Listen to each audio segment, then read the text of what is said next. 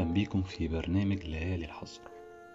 في الوقت ده كلنا محتاجين نكون مع بعض، نونس بعض في أوقات صعبة علينا وعلى العالم كله، في تجربة يمكن ما مرناش بيها قبل كده، ولا احنا ولا حتى أبانا مش عارفين هل هننجو منها وتعدي ولا لأ. الخوف مسيطر على العالم من وباء الكورونا. هل فعلا دي نهاية العالم أو ده عقاب إلهي على أفعالنا؟ أسئلة ومخاوف كتير بتتردد علينا خلال الفترة دي.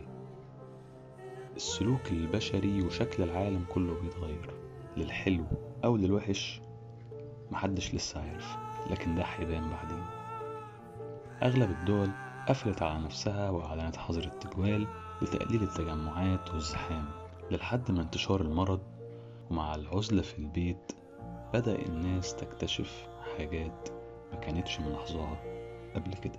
سرعة الحياة ورتمها اللي مش بيقف بيخلينا دايما بننسى حاجات كتير، ومش بنركز في أي تفاصيل، بننسى نعيش.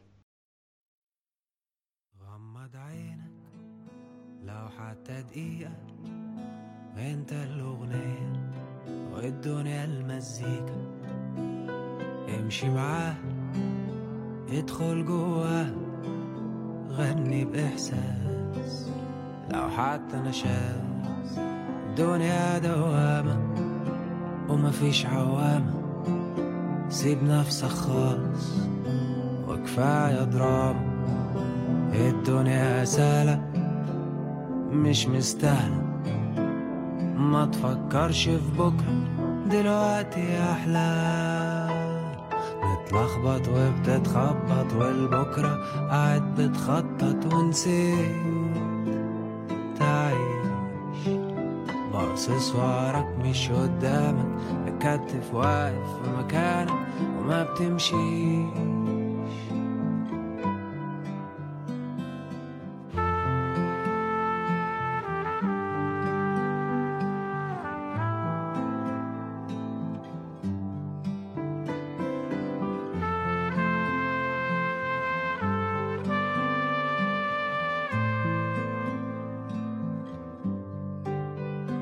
غمض عينك مرة كمان، الدنيا لوحة وانت الفنان. ارسم بمزاجك واشطب على اللي فاتك، بكرة عاوز يسمع حكاياتك. اشخط في سكوتك واسمع صدى صوتك قبل ما الدنيا تجري وتفوتك.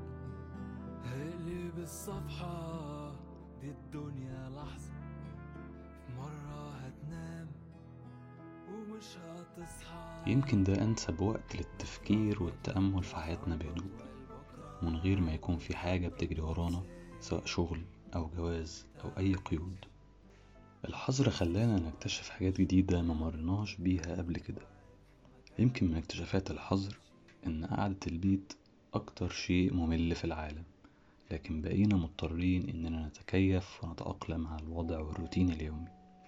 وكمان إن شعوب العالم كلها بقت مهتمة بنفس الحاجة، وبقينا كلنا في نفس المركب مع بعض، وده نادرا ما يحدث. العزلة، وده يمكن أفضل شيء حصل من الأزمة دي. يمكن العزلة دي ساعدت في حاجات تانية زي النعكشة في الماضي، وبقينا بندور جوا ذاتنا وأهراماتنا ونطلع الدفاتر القديمة.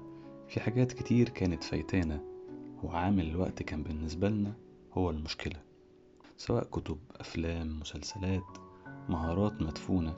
دلوقتي بقينا من كتر الوقت الفاضي مش عارفين نعمل ايه، وإننا بقينا بنختبر عندنا مشاعر جديدة بتتولد في تجربة مش عارفين آخرها هيكون ايه.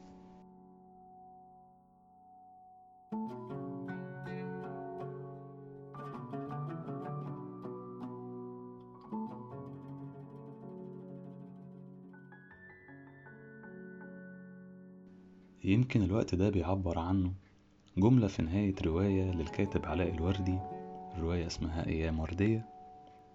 بيقول: حوله دنيا واسعة خالية، ليس إلى جواره أحد.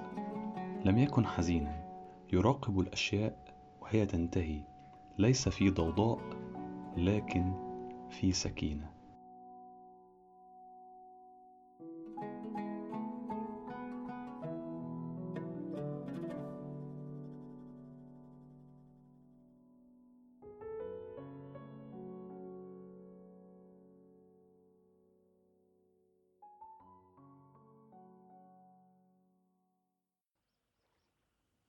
بعد الطوفان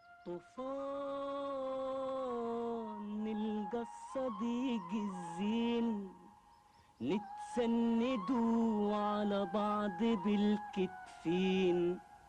بعد الطوفان نلقى الصديق الزين، نتسندوا على بعض بالكتفين. ونقول ده والله حرام ما نبتديش العالم غير بالطوفان، يعني لازم طوفان، لازم طوفان، طوفان طوفان.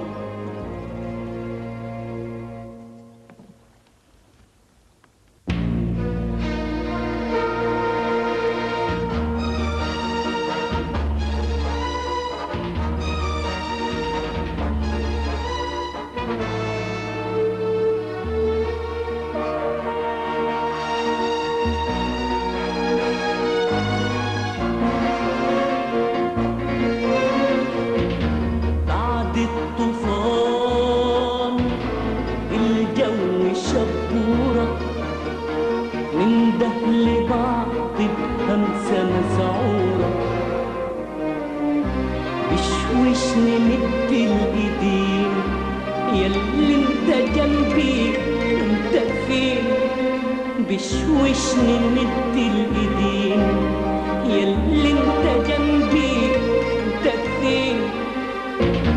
بعد الطوفان الجو شبورة، ننده لبعض بهمسة مسعورة، بشوش نمد الايدين ياللي انت جنبي انت فين، بشوش نمد الايدين